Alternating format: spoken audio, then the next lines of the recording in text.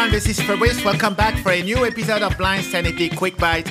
We are going through this month my top 5 favorite horror audiobook just in time for Halloween 2023. We went through number 5, World War Z, number 4, that was Hide, number 3, last episode, that was The Ruins, and we're going today with number 2, The Last House on Needless Street by Catriona Ward, Ward W-A-R-D. It's actually pretty easy to find on Bard. This is pretty much the only one from her, so that's kind of easy to find. Like I said, this is, like every other book that we talked about in that top 5, a book that is available for free on Bard, the app that you can download from the App Store. You need an account to access Bard services. This is an account you can get from the Library of Congress, the US Library of Congress. Again, I refer you to part 0 of our series, a couple of episodes earlier, that explain how to get a Bard account. If you are not a US citizen, then you're out of luck. You may have something similar in your country. If you don't, you have to go through services like Audible by Amazon and purchase those books for free. But today we are going to talk about our number 2 in our top 5, The Last House on Needless Street. It is a horror book, a horror audiobook. In fact, just because you want it to be. I'm not going to be able to explain to you what this book is about in details because there's so many twists and turns, so many things that you kind of think from the beginning that you get and it turned out you didn't get it. There's so many things to talk about that book and I don't want to ruin the experience. It was for me one of those books where when I finished it, I wow for like probably 5 minutes wondering what just happened. It's not only the number 2 favorite book on my list of horror books, but that's also on definitely the top 3 of my all-time favorite book, regardless of what category of book I'm looking for. A quick, spoiler-free explanation what the book is about. A little girl, 6-year-old, the girl with the lollipop, has been kidnapped many years ago, 10, 15 years ago.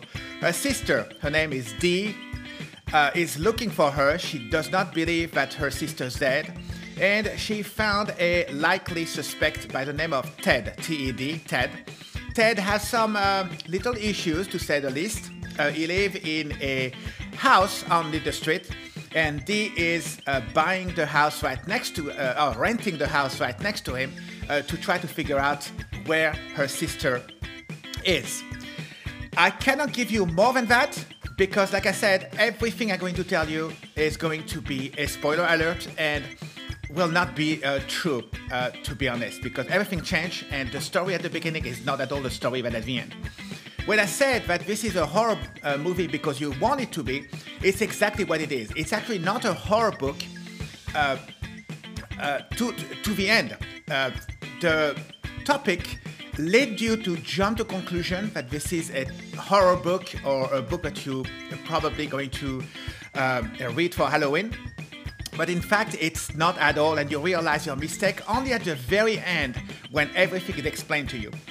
The book is separated in chapters that are a little bit like Game of Thrones. Each of those chapters is one point of view from one character. It is at the beginning very slow burning. You have to take some time. You have to go through each of the chapters one by one. There are some very odd characters. For example, there is a talking cat, a few chapters actually, from the point of view of a cat. What you really need to do at this stage is just go along with the flow. Read those chapters. Do not go fast. Don't multiply the speed for the narration.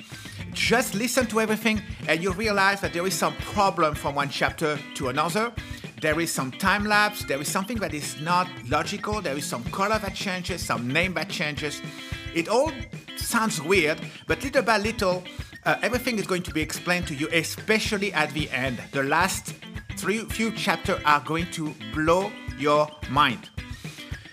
There is also, at the end of the book, an afterword. The author, Miss Ward, actually tell you has a final chapter at the end where she basically tells you that, yes, it's not a horror book because you jump to conclusion. It is actually a book about a particular kind of people. She explained that she interviewed them a few times before writing the book, and the book is in honor for them and their mental disability. It is a very nice afterword, and it's something that you need to read even if you've really finished the book.